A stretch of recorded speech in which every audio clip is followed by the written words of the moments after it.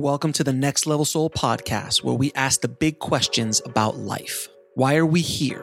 Is this all there is? What is my soul's mission? We attempt to answer those questions and more by bringing you raw and inspiring conversations with some of the most fascinating and thought-provoking guests on the planet today. I am your host, Alex Ferrari. I'm always looking to help the Next Level Soul audience take their soul to the next level. And I've been able to partner with Mind Valley to present you guys with a ton of free master classes between 60 and 90 minutes covering mind, body, soul, relationships, and conscious entrepreneurship.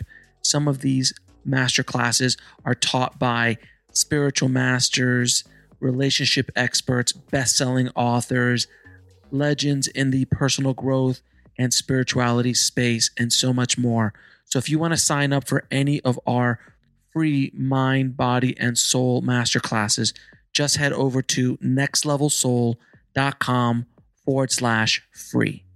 Disclaimer: the views and opinions expressed in this podcast are those of the guest and do not necessarily reflect the views or positions of the show, its host, or any of the companies they represent. Now, today on the show, we have near-death experiencer Dr. Lotte Valentin. And Dr. Lotte's near-death experience is a really interesting story because not only was she an atheist and came from a very scientific and mathematical family, after her NDE, she was told to go back to medical school and do another 4 or 5 years of schooling later in life.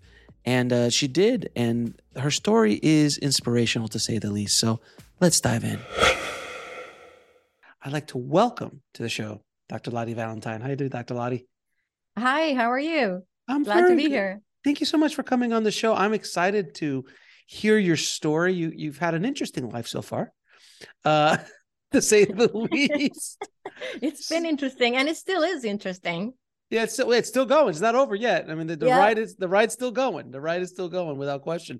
So my first question is, before we get to your near-death experiences, what was your life like prior to having your near-death experiences? Plural, by the way. Plural. For everyone, just if they didn't miss that, that's a plural. That twice. Right. Which my next question after that is like, what are you doing? Yeah. You've done twice. Just stay home. Right. I hear you. So before my near-death experiences, I was very scientific. I grew up in Northern Europe, in Sweden. My father was a physician, a general practitioner. My mom was a hospital floor administrator. I was surrounded by science, doctors, nurses. All my parents' friends were doctors or nurses. And I had no beliefs in the afterlife. I did not believe in any religion. You die, it's black, that's it, you're gone. And I was very scientific. It was hard to convince me of anything that you could not prove because I wanted proof of everything. And then I had my near-death experiences and everything literally changed. My whole belief system changed because nothing was or is what I thought how the world is, right? So every thought I had about my own existence and how we exist on Earth was false. It wasn't what I learned from my near-death experience, because now I know that the soul survives the death of the body. There is no question.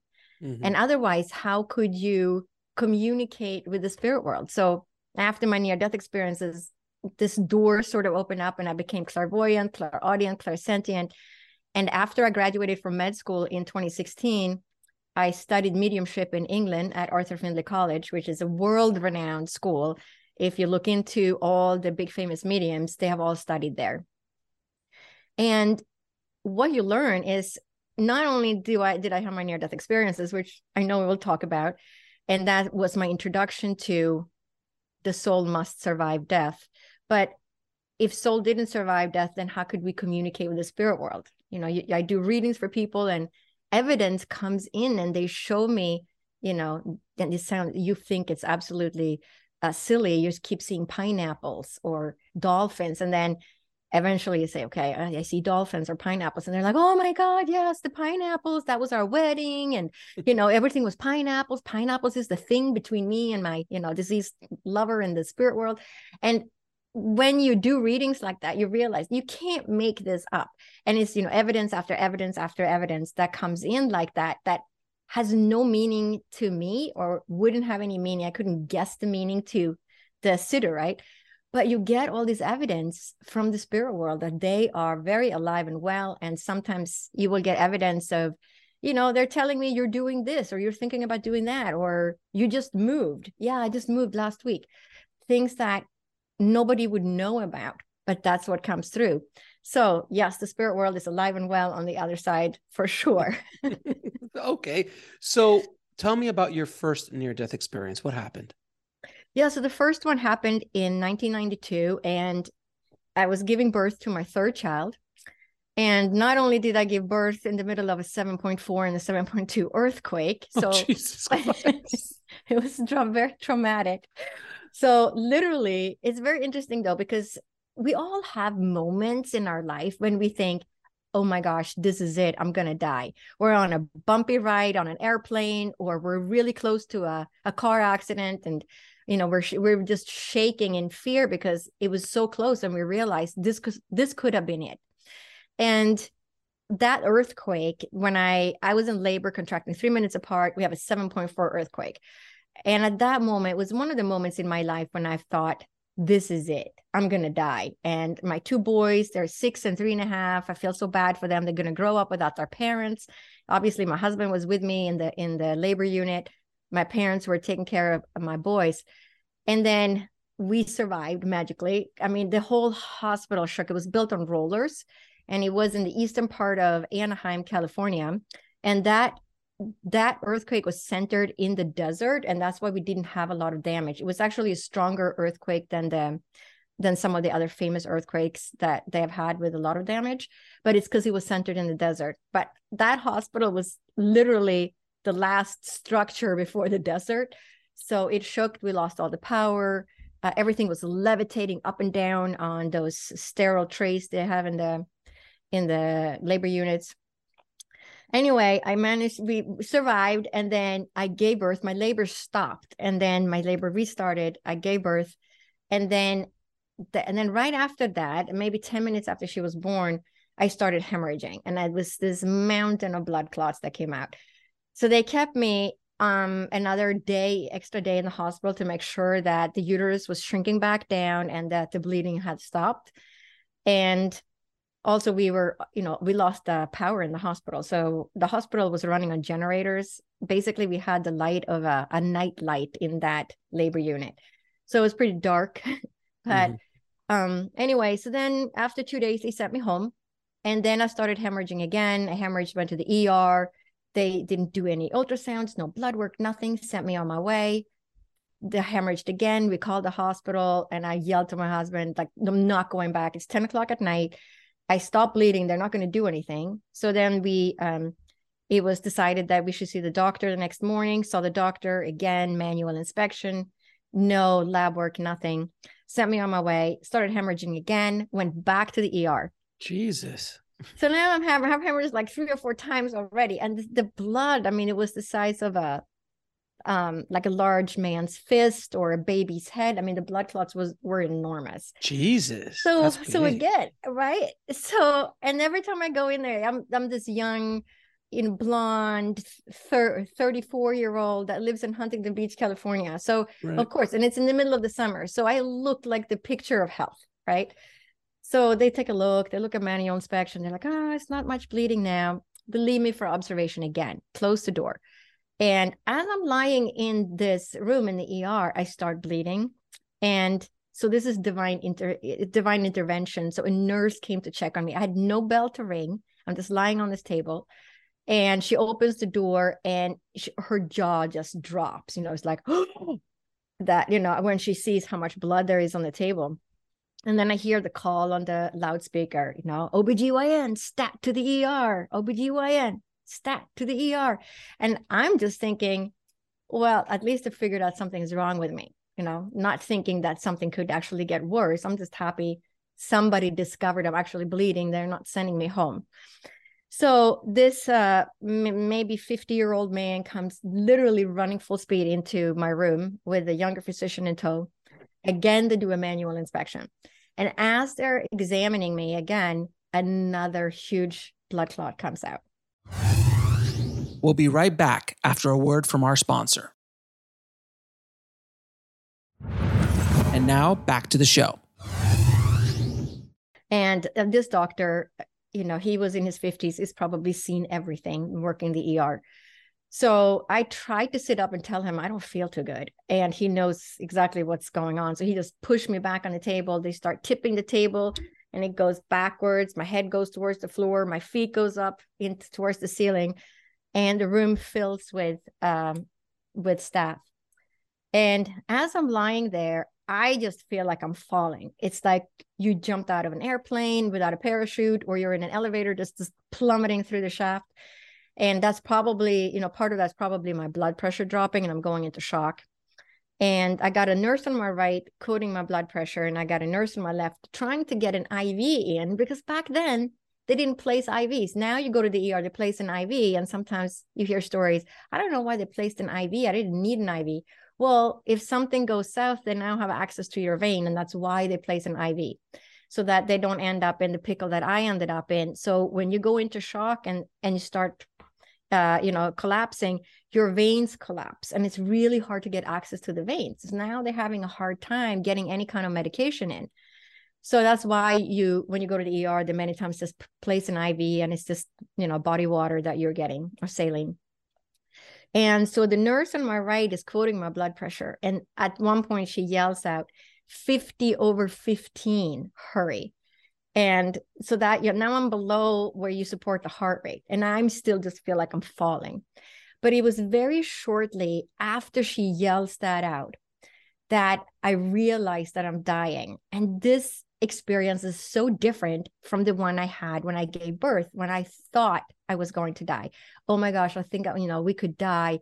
My poor boys are at home, right? And I'm thinking it could happen. This time I knew I was dying. So it was a complete awareness. I am dying. I had no belief system in religion, afterlife, soul survival, nothing. So my only hope is at this point to pray to God, who I did not believe in. You'd heard right? rumors. You'd heard right? rumors. It's better than nothing. No one finds Jesus when everything is good. Right? So true. So true. And so here I am, and I'm still not religious. I can't be religious because it's all about the spirit world. Of course. But anyway, so here I am, and I'm like, okay, that's my only hope at this point. So I pray to God to save my life, and I plead with him, and I say, I have 3 young children under the age of 6, a 6-year-old, 3.5-year-old, and a newborn. They need a mother. And it was shortly after that, I just got sucked out of my body. And it happens so quickly. So you're inside your body, and then you're outside your body, and you don't even know how that transition happens, because it's such a split second. It's faster than your brain can really comprehend, because you're there and then you're not there. It's just, you take a step outside, but that step is in a split second. And so all of a sudden I find myself hovering above my body. So I'm like 3 or 4 feet out. That's what it feels like. But when I'm outside my body, the first thought I have is, how can I be outside my body and still be me? How does this work? This is not supposed to happen, right? So you have your thought process is still there. It's as if your brain or consciousness sits in the ether outside, and the brain is sort of just accessing the information in the field and then process it like a little computer. So you're completely there. You know who you are. Everything is you, the way you think of yourself. It's just that you're outside your body. Your body's down there, but you're still you outside your body. Mm-hmm. So I know I belong to the body, and I know I'm attached somehow. And people ask me, did you see a silver cord? And some people see things like that. No silver cord. I just knew I belonged to the body. But being outside the body, there is this understanding of, I knew that there was no time. Time did not exist in this state. So there was no difference. Like here on Earth, everything is linear. We move forward in time. Is, you know, we have the present and going forward in the past. But when I was outside my body, there was no difference between that. And I had access to past, present, and future information all at the same time. There was no time. So, and then of course, the unconditional love and peace and all that you feel, it's just, you don't feel, you don't have any feelings. There's no pain. There's nothing. It's just this, this is lovely, this environment, right? And then I got sucked back in. So during the first near-death experience, I never left the ER, which is very different from my second near-death experience where I ended up in the spirit world. So do you have any questions about the second one? Do you want me to go straight into the second one? I mean, I think, look, I've done a few of these, so I'm aware that so far it's very interesting. So, and I've heard this before that with other people who have multiple near-death experiences, so you basically you were in the room, mm-hmm. Nothing else happened, and then you were brought back into your body afterwards, but you were out of the body. So it was an out-of-body experience / near-death experience at this point. Mm-hmm. So just let's go right into the second one. And please, I hope there's no more after that. I can't take any. Yeah, that's what I tell the spirit world. Like, just tell me what I'm to do. I just don't want to do that again. Send a fax, an email, something, anyway, messenger, whatever. Just please stop. Yeah, text me or something. Exactly. Right. So, but the interesting part was after that first near-death experience, that very next day in the hospital room, I'm lying in the bed and, you know, my head is pounding and my hands and feet are ice cold because I've lost so much blood. And I know that my sister-in-law is in the corner of the ceiling, in the left corner of the ceiling. And I can hear her. And she says, everything's going to be okay. You're going to be okay. I am still trying to process what happened the day before. Because remember, I had no beliefs in any afterlife, survival, soul survival, nothing like that. And now I can hear my sister-in-law who passed away 10 days earlier. Oh my God. And I'm thinking, if I tell anyone, they're going to lock me up in the mental ward. They're going to think I'm hallucinating. They're going to, you know, I'm never going to see my kids again. So I was petrified of sharing that, not what had happened to me. And it was my mother-in-law who told me, when I told my mother-in-law, she said, you had an experience that's called a near-death experience. And she gave me Raymond Moody's book, Life After Life. Sure. So that's how that journey started. So then I was really sick. Anyway, so I had this bone marrow suppression. I had bruises everywhere and I get poor immune system. I kept getting pneumonia. And that took a good 6 years to come out of that. But second year into that bone marrow suppression, I had another near-death experience. And what you call it doesn't matter to me, because you could call that a spiritually transformative experience, or you could call it a near-death experience. Now, I was really sick, so I call it a near-death experience because it makes the most sense, because I was way more sick than I understood, because I wasn't a doctor yet. Now, looking back, please, everyone who has these symptoms, please go to the doctor. I think it was just, I wasn't supposed to die, basically. So I survived it all. But now I understand how sick I was. So this second experience happened during this crisis of healing. And I never felt, it was as if my soul was always trying to leave, and my soul was always popping out of my body. And I would just hold on to that soul. I'm like, we're not leaving. We got to put the shoes on these kids. They're going outside to play, right? And just holding on to the soul. And sometimes late at night, I would wake up and take my head off the pillow, pull my legs up, get more blood in my head. And that was just the way I existed. I couldn't stand up to cook for my children. I had to sit on a stool or I would pass out. So that was just the suppression of the red blood cells, white blood cells, and platelets. So I had like too little blood in my body, basically. So I was constantly leaving. Or was it a merging problem when my soul came back in and it didn't get merged properly, right? Like that didn't fit back in the slot all the way. I don't know. Someday I think we'll find the answer, because now so many people are having these experiences because we're reviving so many people. So probably in another 20, 30 years, we'll have a better explanation for these kind of these different feelings that we anomalies. Sure. Yeah, anomalies. So anyway, so the second near-death experience is very, very different. So I wake up in the middle of the night. Again, my head is pounding. I take my head off the pillow and, don't pass out. Don't leave, soul. We have to stay, do the whole thing. but it's just the same thing that happened the first time. So my soul is inside my body, but the next second it's outside. We'll be right back after a word from our sponsor. And now back to the show. But this was so different because I had this sensation of just tumbling through darkness, almost like Star Wars. You're in a spaceship traveling through outer space. And it was just tumbling through space in darkness. But then I arrive at this, I call it the mid station or the bouncing station. I call it the bouncing station because they sent me back. I've heard stories where people got a choice. Do you want to stay or do you want to go back? There was no choice. I was sent back. So I get to this mid station, and I call it the mid station because I was aware that there were levels above me, but there was also levels below me.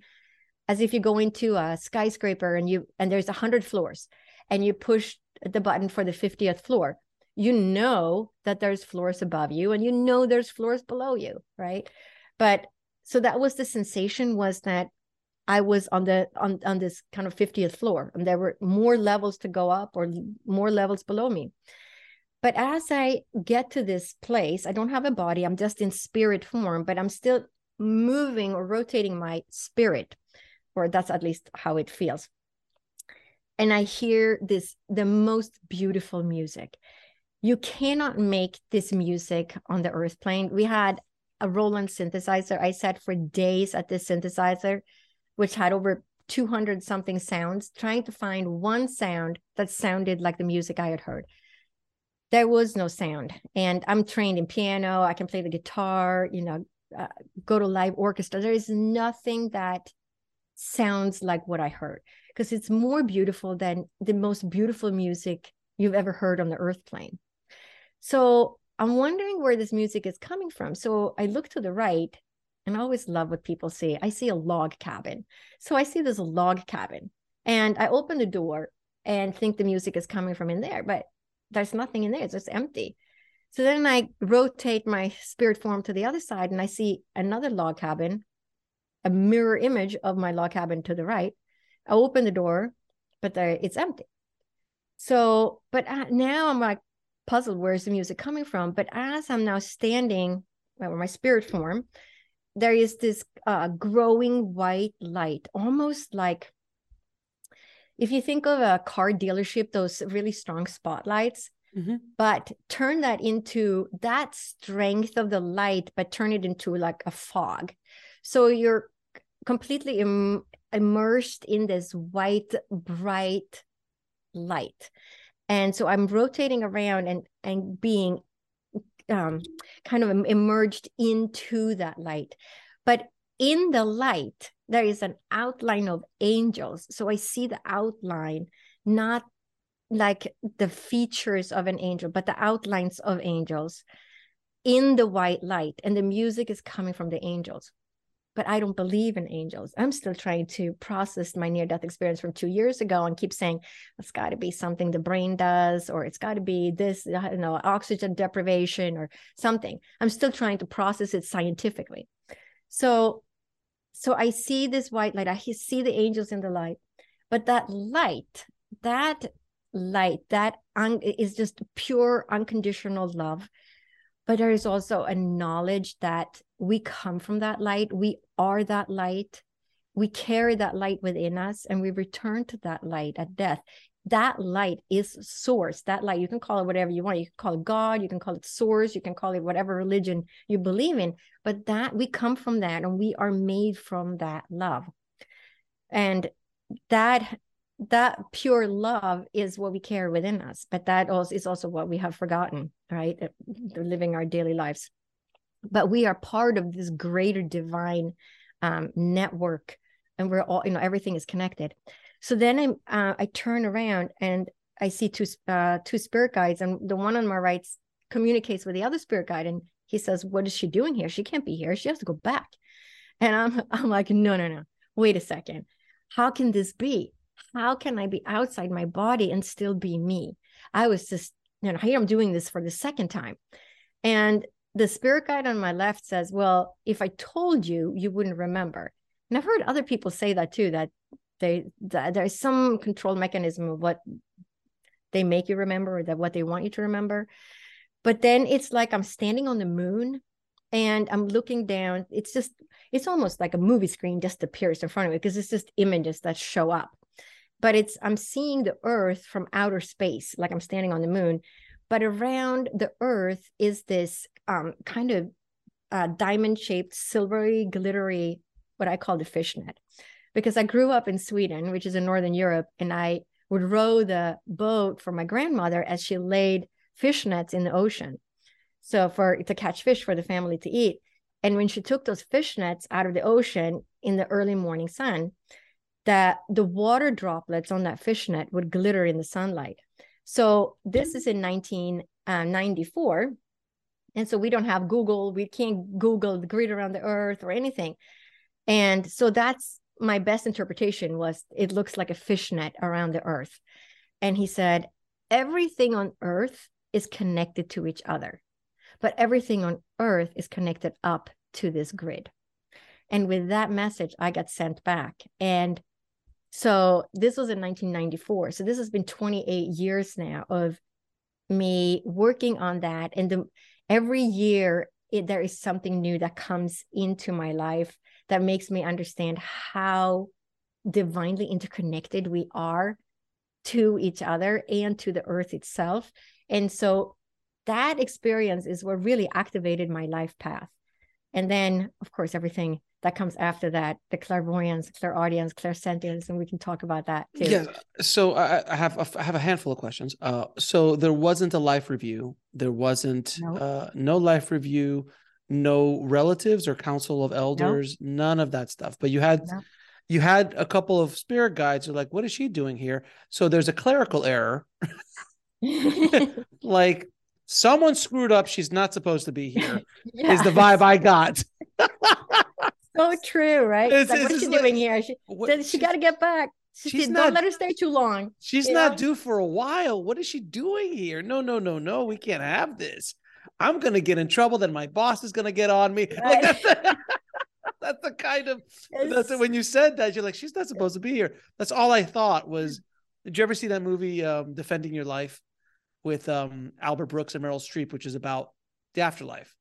Okay, I can't. Maybe. Okay. If you haven't, you have to go rent it or watch it tonight. Right. It is brilliant, but it was very, very bureaucratic. There's attorneys. You have to defend your life. If not, you're sent back in reincarnation. If not, or you get to move on. And there's buildings and buses, and it's brilliant. So when you said that, that was the first thing that popped into my head. Okay, so during this process, you're having a spiritual awakening, obviously, through this process. You feel the love, you feel the oneness with everything. Is your analytical mind finally go, okay, I give up. There's something else going on here. I don't understand. I'll spend the rest of my life trying to figure it out. But what I thought, when did that transition in your mind happen? Days after you got back, while you were there? When did that happen? It took a long time. I am so scientific that I kept thinking, no, there must be some scientific explanation for this. And even after that, you still were fighting it. Really? I was still fighting it. And, I understood that there was something greater, but I was still not convinced. But then, so what happened over the next 10 years, right? So literally the clairvoyant and clairaudient started that first day after my first NDE, but it was just getting more and more. So, after 12 years of this, I could not say, okay, this is how it is. We are obviously spiritual creatures. We have connection with the spirit world. But I would start to see things before they happened. I would know things about people that were sick. I would know families, relatives that were going to pass away. Relatives started coming in after they passed away before anyone told me that they had passed away. And so I started having all these clairvoyant, clairaudient, and clairsentient experiences. And in the beginning, I thought, oh, it's just a coincidence. It's just a coincidence. It can't be. And after, a year or two of this, I started writing it down. Okay, I'm going to write it down to make sure I don't think it's a deja vu when something like this happens. Maybe my mind just made it up and I thought I knew that this was going to happen, but that's not really the truth, right? So I would write it down, or I would tell my kids about something. And so it became very apparent that we are very spiritual creatures. We'll be right back after a word from our sponsor. And now back to the show. And we have the capacity to connect with the spirit world. Anybody can connect with the spirit world.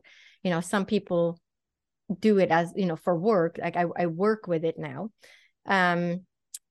But everybody has that ability because we are spiritual creatures, just like everybody has intuition, but we don't develop it. We don't follow that thread when we say, oh, I felt like I should take this road home because I feel like it's going to be an accident on the other one. And then there is an accident on the other road.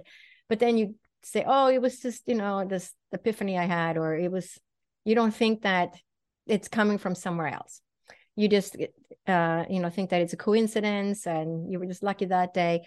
And we don't keep track of them. So we just keep doing this to ourselves over and over. But when you start writing things down or telling people and keeping track of all these messages that you actually are receiving, then it becomes apparent that there is a greater force in play your spirit guides that are warning you of different things, that are kind of looking after you and making sure you're not going to die too young. Right.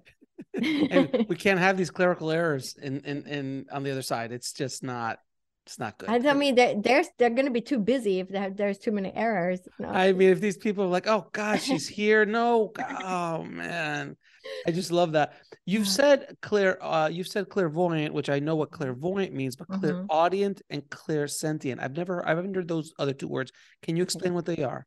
Yeah. So clairaudient is when you hear the spirit world. So when I heard my sister-in-law, you know, I was clairaudient. And then my uncle came in the year in between the two near-death experiences. My uncle came and said he had passed to the other side and, you know, wanted to let me know. And also, I think just to give me a little training to listen to the spirit world. You know, once the spirit world knows that you can connect with them or you're hearing them, you're going to get more and more messages. So he stopped by and said he had passed on. And I thought my mom was going to call me the next day from Sweden and say, you know, my brother just passed away.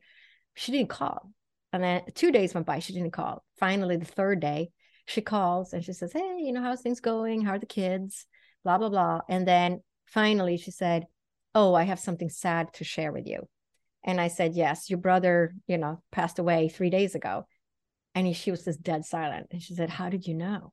And I said, because he was here that night that he passed.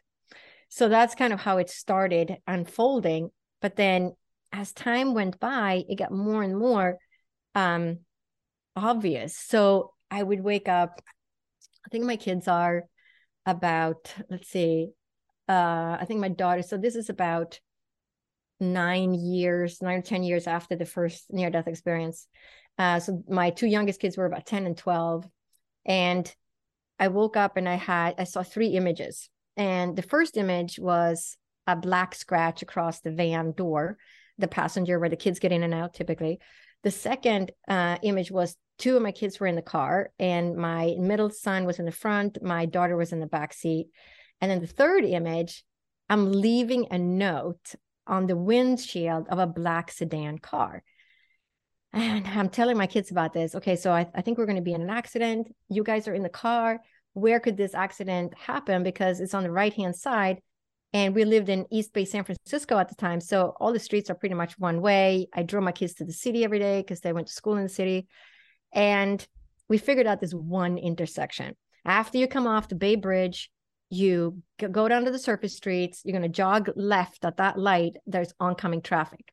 So we figured that is the only intersection out of this whole drive that the right-hand side of the car could possibly be hit. And I'm thinking, well, why am I leaving a note on the windshield of a black sedan car? Where is that driver? And if they got hurt, why didn't I see police or ambulance? Why would I leave a note? It doesn't make sense. So 10 days, we get to this intersection. My kids' noses are pressed up against the window. Mom, the coast is clear. You can go. So for 10 days, we did this. No accident. And we're all nervous. Like, what is this? Is this going to happen? But by now, we know that a lot of things have happened that, you know, I have gotten warned about. So we're kind of nervous about it. So then we go to the bookstore in Walnut Creek, East Bay, which is the area where we lived. And as I come out of this bookstore, I'm trying to get onto this very narrow street. And there's a big UPS truck offloading boxes. There's cars trying to get into the garage, and I'm trying to get out.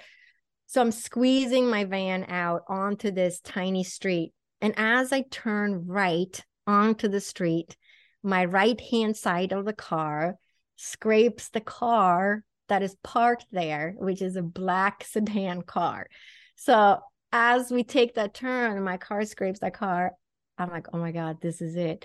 So I get out of the car and I go look at the side. There is the exact scratch that I had described to my kids. And I just lose it. I start laughing so hard. And I'm just looking up at the sky, like, laughing. And all the people are just staring at me. This woman is crazy. She just hit that car and she's just laughing, right? But it was such a relief that nobody was hurt. And then, of course, I'm leaving the note on the windshield of the black sedan car because it was parked. It didn't have a driver. So all these different things were happening for a period, for 12 years, all these different events would happen. And so they're verifiable events, right? So I couldn't have made it up because I had told my kids, they were aware, we were looking out. And it was the same thing with all the other experiences. And so after 12 years, it took me 12 years. I know some people could learn this in 2 years. It took me 12 because I'm so scientific and it's just proof. No, I need more proof. I need more proof until I actually believed, okay, there is a spirit world. There are spirit guides. When we die, we go to the other side and we're still there. Okay. So I have to ask you, as you're going through these transitions, you're starting to tell people these things. Did you have an issue with people around you, your family, your friends, colleagues about this new transition? And we're going to get to the part where you go to medical school, which is another journey to say the least. When you come out publicly about this, how did the world around you, how did you deal with that psychologically? It was really, really hard in the beginning because, of course, being the scientific person that I was, I had also surrounded myself with like-minded people because that's what we do. We like to get that confirmation that we're right. Those people think like I do, right? The bubble. Surrounded by people that were scientific like me, that if somebody had told me before my near-death experience that this was the experience they had, I would have gone home and kind of laughed and said, oh my gosh, I don't know about they're losing their mind. They think that they left our body. It's impossible, right? Because that's who I was. That's who I was. And that came from that. So it was really hard because I really didn't have anybody to confide in except for my mother-in-law. And so talk about divine guidance, right? So I'm married in to get that mother-in-law that was going to help me with my near-death experience. And she would give me books about near-death experience. And she's the one that really brought me along and made me understand that, no, your soul does survive. But my own father, for example, who was a general practitioner, I told him the story and he just laughed. He says, it can't be. It just can't be. And, it's got to be the brain or, now we know from research that we have done that it's not in lack of oxygen. It is not, we cannot explain it. And there's a lot of research that is being done around the world. And we can't quite explain, what it is that happens. But being a medium, it's very different because I know that the soul does survive. So I don't have that problem anymore. But during those first 12 years was very hard because, of course, my husband wasn't, even though his mom was a believer, his dad would not be. His mom and dad were quite different. And so he had a hard time believing it. He would say, of course, I believe what you're saying. But at the same time, it scared him. It scared him that all my watches would stop. So my watches would stop. The first watch stopped right after I had my near-death experience. And it took me a good 8 months before I could go to the store and get another one. And I wore it for maybe 5 to 7 days and it stopped, brought it back, got another watch, wore it for 5 to 7 days. It stopped, brought it back. So after 3 watches, my friend looked at me and she says, it's not the watch, it's you.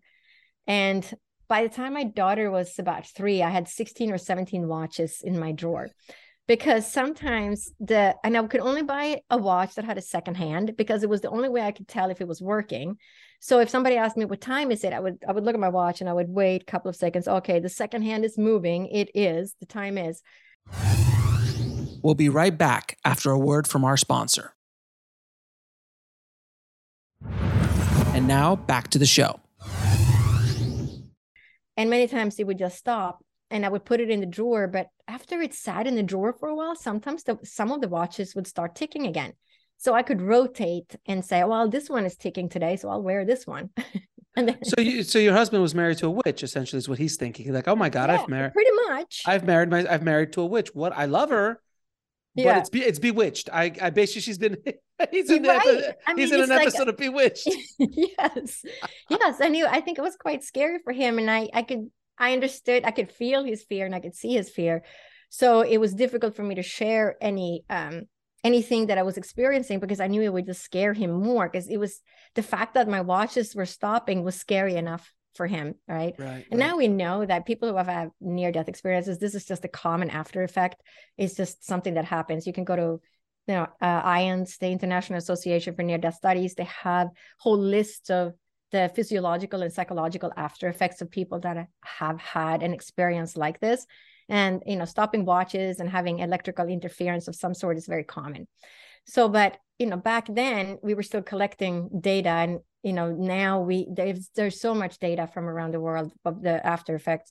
They really should be handing these things out to anybody who has a heart attack, right? Or get revived in the ER, but we haven't gotten that far yet. So these poor people that are still being revived today, as we're doing this interview, they're gonna, many of them are gonna go through the same thing I went through. It's gonna take them years to figure it out and find their way and be able to share it. And it wasn't until I went to medical school that I became comfortable with it and said, okay, I have to tell people about my own experience, because there's so many people that we are reviving, and we have to help all these people, and we have to help the world understand that, there's more to our life than we think it is when you walk around in this very scientific mold. So I have to ask you, because you started medical school at 54 years, which people do. No, they don't. Not at all. Nobody starts medical school unless you're Patch Adams. You don't start that late in life. Your movie might be coming out soon. I'm not sure, but generally, so what got you to go to medical school at the age of 54? And then I have a follow-up question. When you're in medical school, I have a lot of doctors in my family. Mm-hmm. So I love having conversations with them about this kind of stuff, because it just freaks them the hell out. Yeah, I bet. Just like, how are you making a living? This is charlatanism. Like, what are you doing? And I'm like, look, I had this doctor on, this doctor, I had a quantum physicist on, I had a neuroscientist on, and they're just like, it doesn't compute. I'm sure you can relate.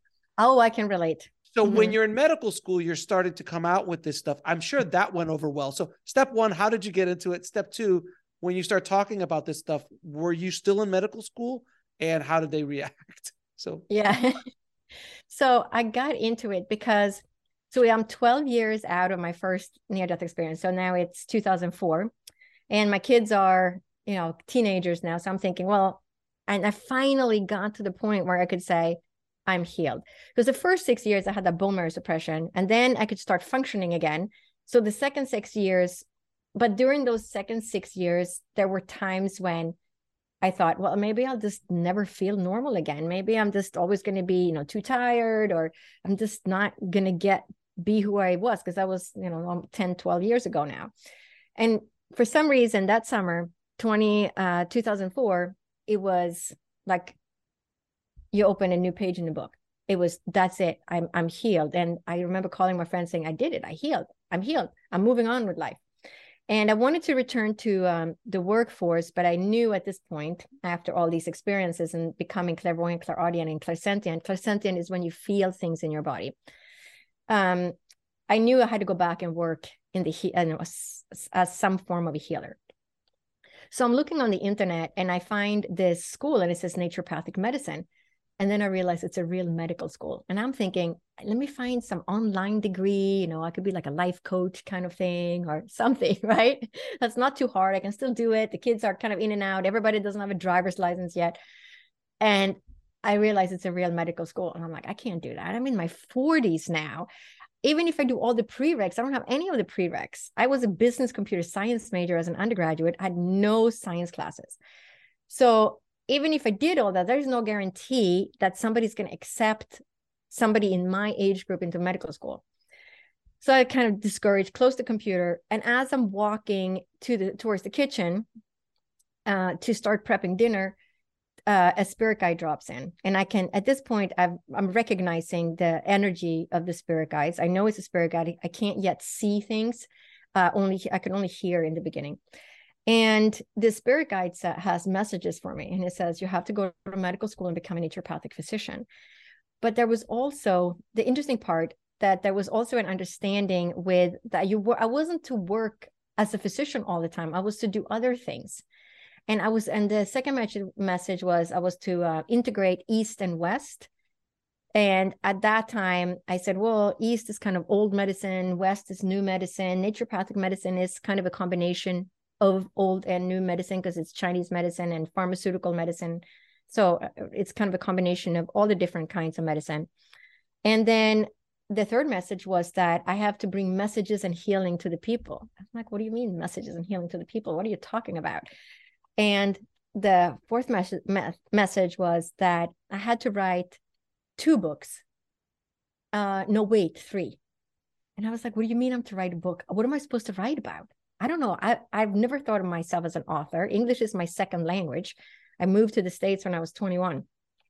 So, that's still a struggle sometimes finding the correct word to express yourself. What am I supposed to write about?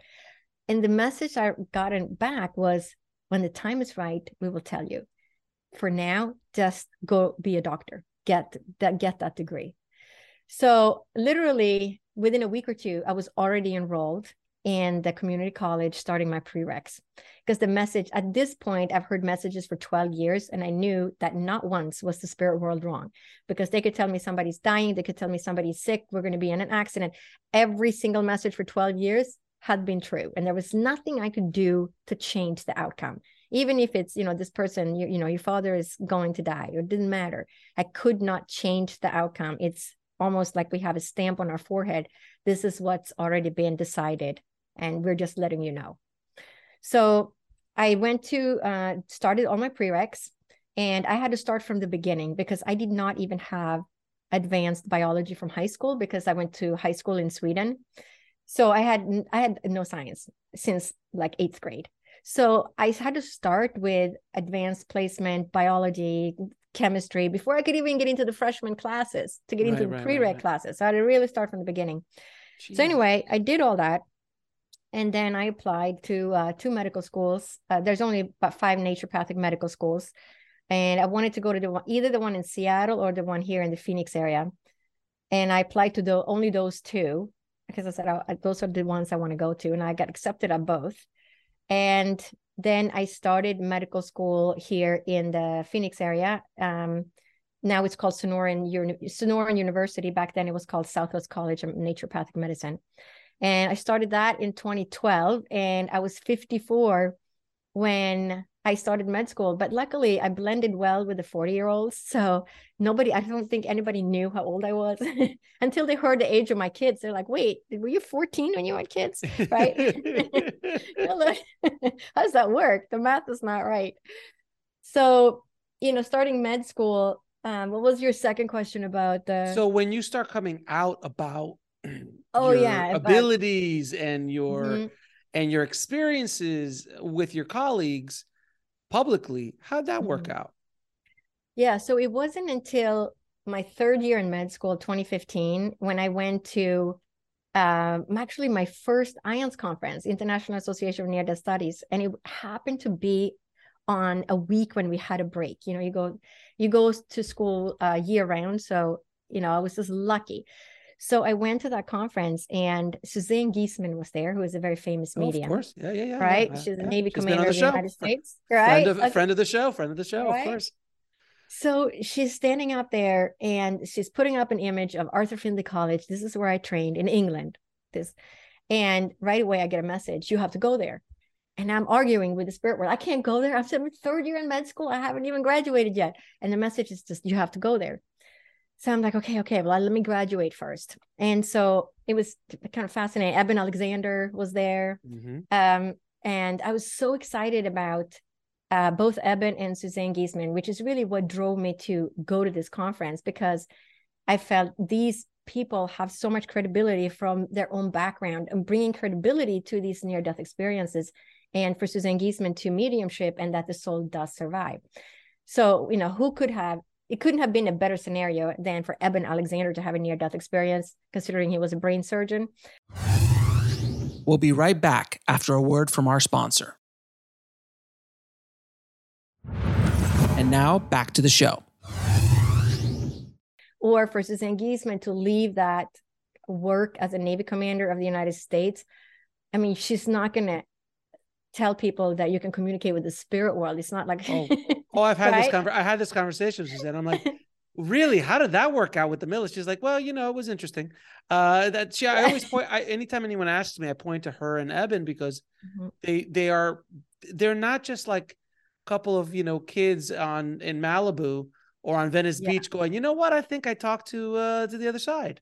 They've done like they're not like they're not woo-woo kind of people. They come from a very grounded, well-established background, and to throw all of that away to go down the lucrative road of being a medium and a near-death experiencer, it doesn't make a whole lot of sense. I'm sure Eben was making more money as a brain surgeon, right, than he was for sure. Than selling a few books. That's what I'm thinking. Yeah, absolutely. But it was so exciting because that these people bring credibility to the field.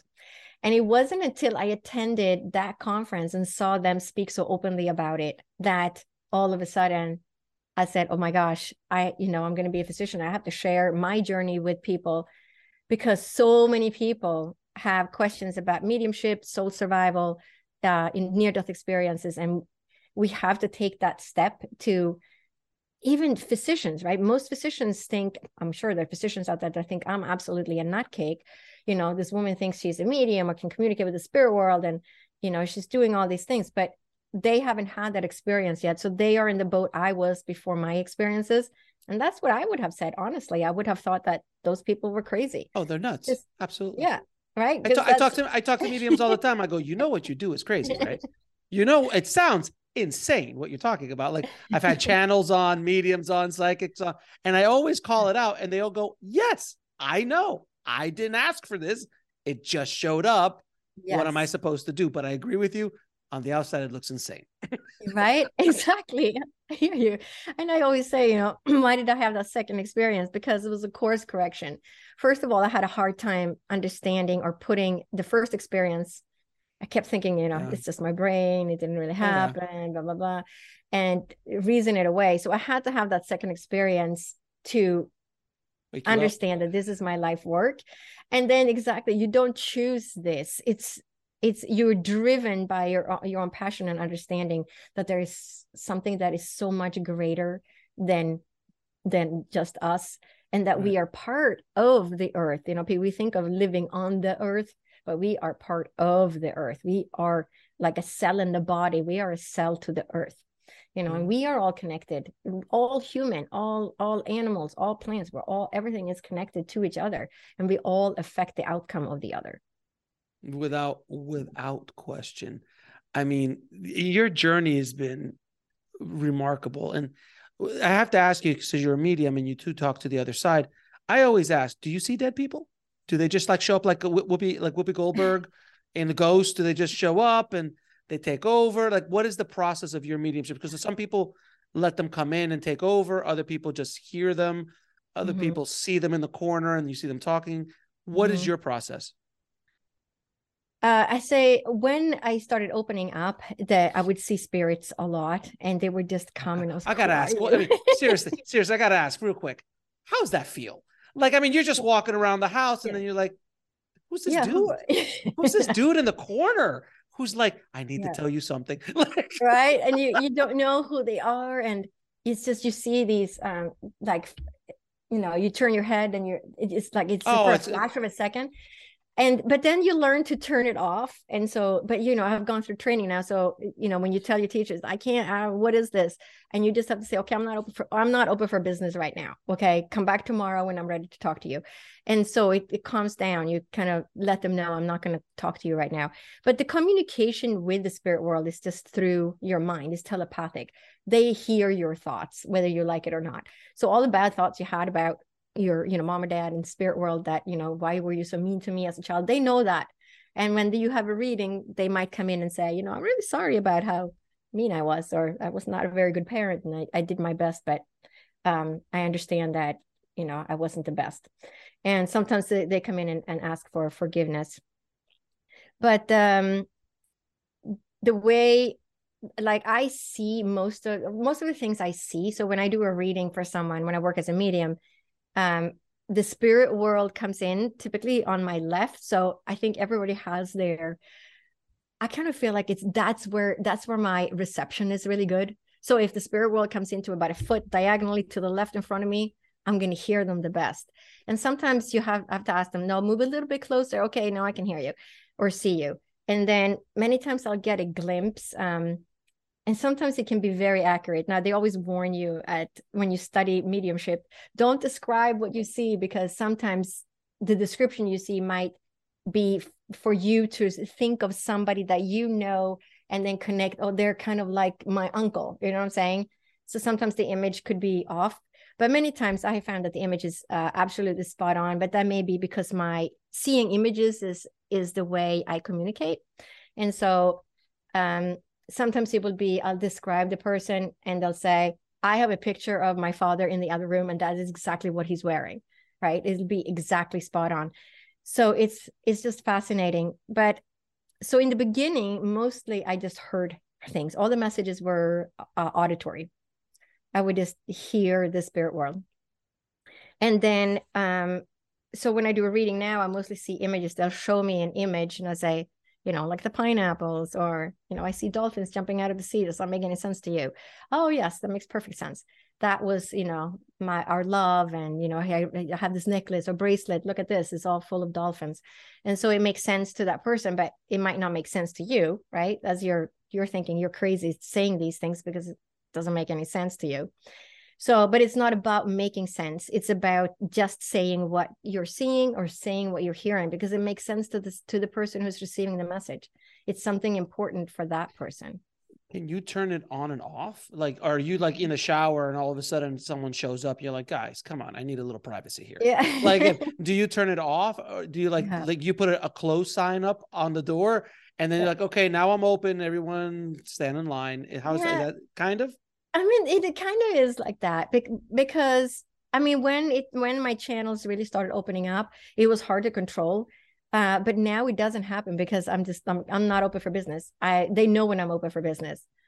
And, you know, if I'm doing a reading, you know, in 2 days, then maybe the night before when I go to sleep, I'll have somebody approach me and I'll say, do you belong to the person I'm doing a reading for tomorrow? And I'll get a yes. And sure enough, the next day it'll be, you know, the father or the mother or the sister or whoever it is. So that often happens, that they sort of come in and they want to make sure you're going to the waiting room. I'm early. Right? I'm early. Yes. I know it's a day or two from now. I'm just early. Right.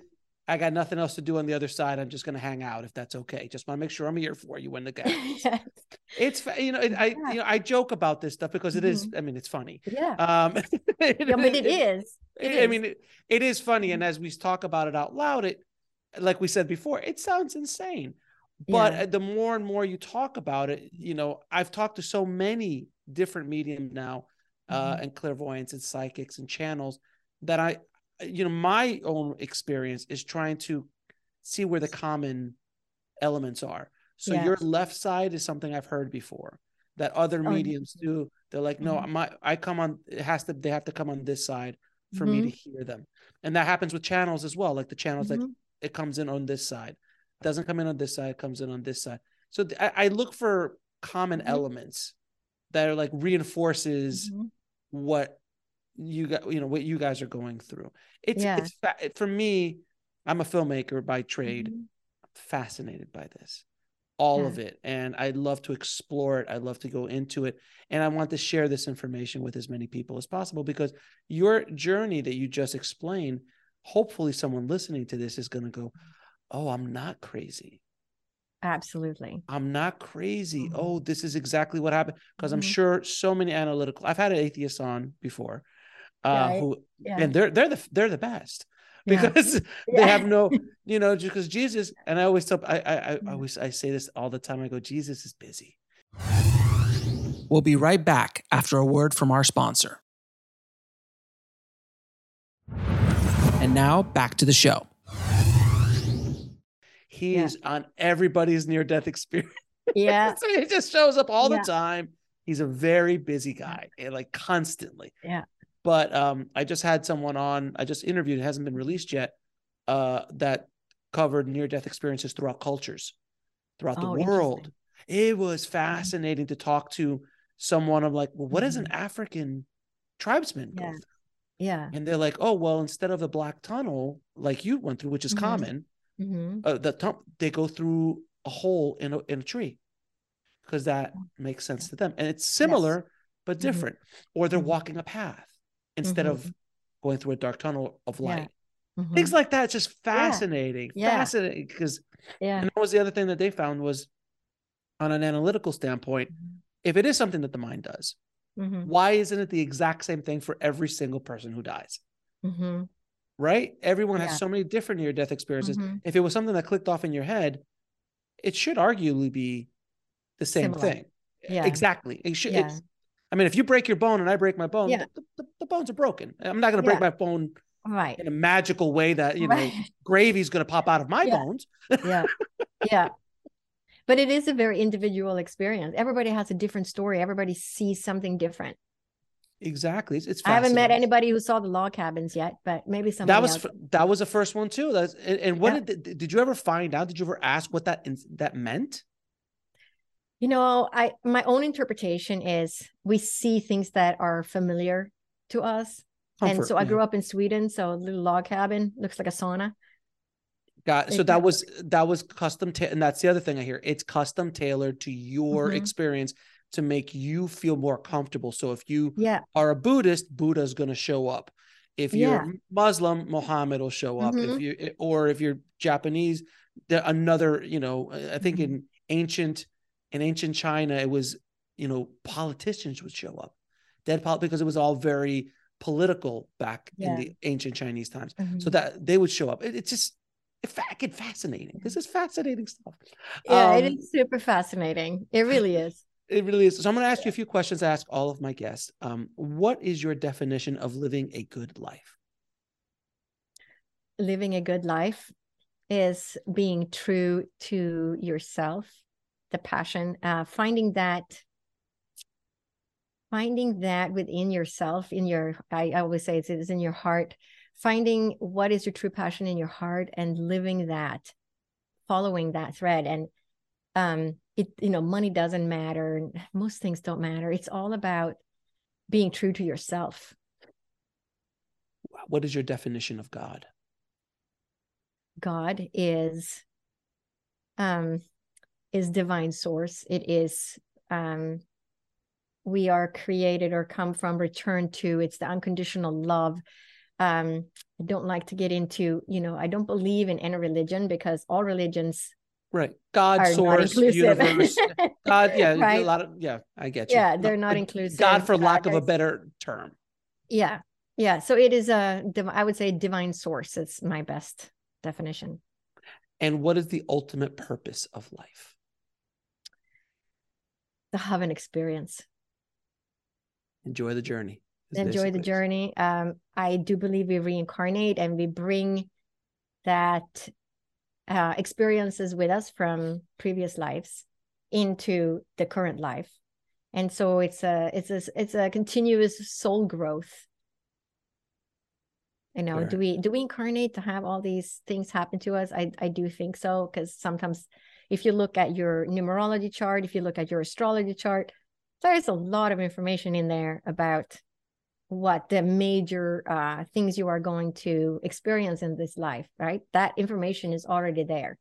So there's obviously a bigger divine kind of a plan or guide for your experience on earth, that you are to maybe meet certain people, marry certain people, or having certain experiences. And maybe there are 5 ways you can have this experience and you chose path number 3, right? But you're going to have some kind of experience that is then going to lead to your soul growth or learning and evolving.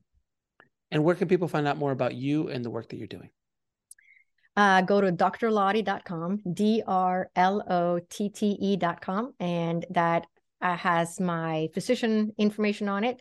And if you want to work with me spiritually, you just click on work with Dr. Lotte spiritually, and you'll see the whole menu pop up. And I work as a medical medium, medical intuitive, because I am a physician. So I get a lot of information about people. Just many times when they show up on the screen, I already know what's wrong with them.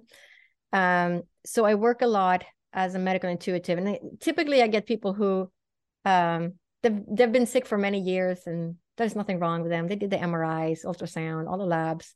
Nobody can find anything wrong. And that then leads to other ways to look at issues. Some of it can be ancestral healing. So I work with ancestral healing as well. And I work with Hemi-Sync, if you're familiar with Hemi-Sync. Mm-hmm. Hemi-Sync, and I developed my first one, which was released last July, which is called Healing Your Ancestral Mother Wound. Because we have a lot of, even if you had the best mother, I often work with people who say, oh, I had the best mom in the world. It was like, leave it to Beaver. And we still have a mother wound because it just happens. I think almost all of us have some form of mother wound, because if we didn't, what was the point of having that incarnation? There's some lesson to be learned there. But many times it could be, I'm not in a good relationship, or I have problems stepping into myself, or I have this disease, or it doesn't matter really what it is. And many times it comes from ancestral trauma or issues that were unresolved, but it can also be a mother wound. So you kind of have to look at it different ways. So that is available on Hemi-Sync, but I also work one-to-one with people to help them find healing to all these different kinds of issues. So any trauma that was unresolved with your ancestors, anything that wasn't resolved, and anytime you were a child and said, why don't we talk about Uncle Billy? Shh, we don't talk about Uncle Billy, right? that's something, somebody's carrying that now. Okay, it's whatever Uncle Billy did. It's like Encanto. That got that one. It's like in Disney's show, the Disney movie Encanto. We don't talk about, well, God, I forgot. I have kids. This is why there's a whole song about, we don't talk about, what's his name? I forgot his name. But yes, that's what the first thing that came to my mind. And that's what's, it's all the unresolved trauma from past generations that gets passed down. And there is actually research on that now. It gets passed down via DNA. So I work as a medical medium. I do mediumship readings, psychic readings. I work with ancestral healing. I do soul messages from soul, from your spirit guides, and I will actually draw their spirit as I see them. And it's also fascinating because many times it'll be like spot on. It's exactly what they need to hear. They were thinking of changing career or something, and right. It's right there. And some other things. So they can just go to the website. The website has everything. Yep. And do you have any parting messages for the audience? I would say that never forget that we are all connected. We are all one, and it is all divine, and so are you. Dr. Lotte, thank you so much for coming on the show. It's been an absolute pleasure speaking to you. It's been so much fun, and I appreciate you having such a good sense of humor about the insanity that your life has gone through. It has been a hell of an adventure, and it's just beginning for you. So I appreciate you, my dear. Thank you again. Yeah, thank you so much. I want to thank Dr. Lotte for coming on the show and sharing her story with all of us. If you want to get links to anything we spoke about in this episode, please head to the show notes at nextlevelsoul.com/167. And if you've only been listening to this over podcast and you want to watch these amazing conversations, please subscribe to our YouTube channel at nextlevelsoul.com/YouTube. Thank you so much for listening. And remember, trust the journey. It is here to teach you. I'll talk to you soon.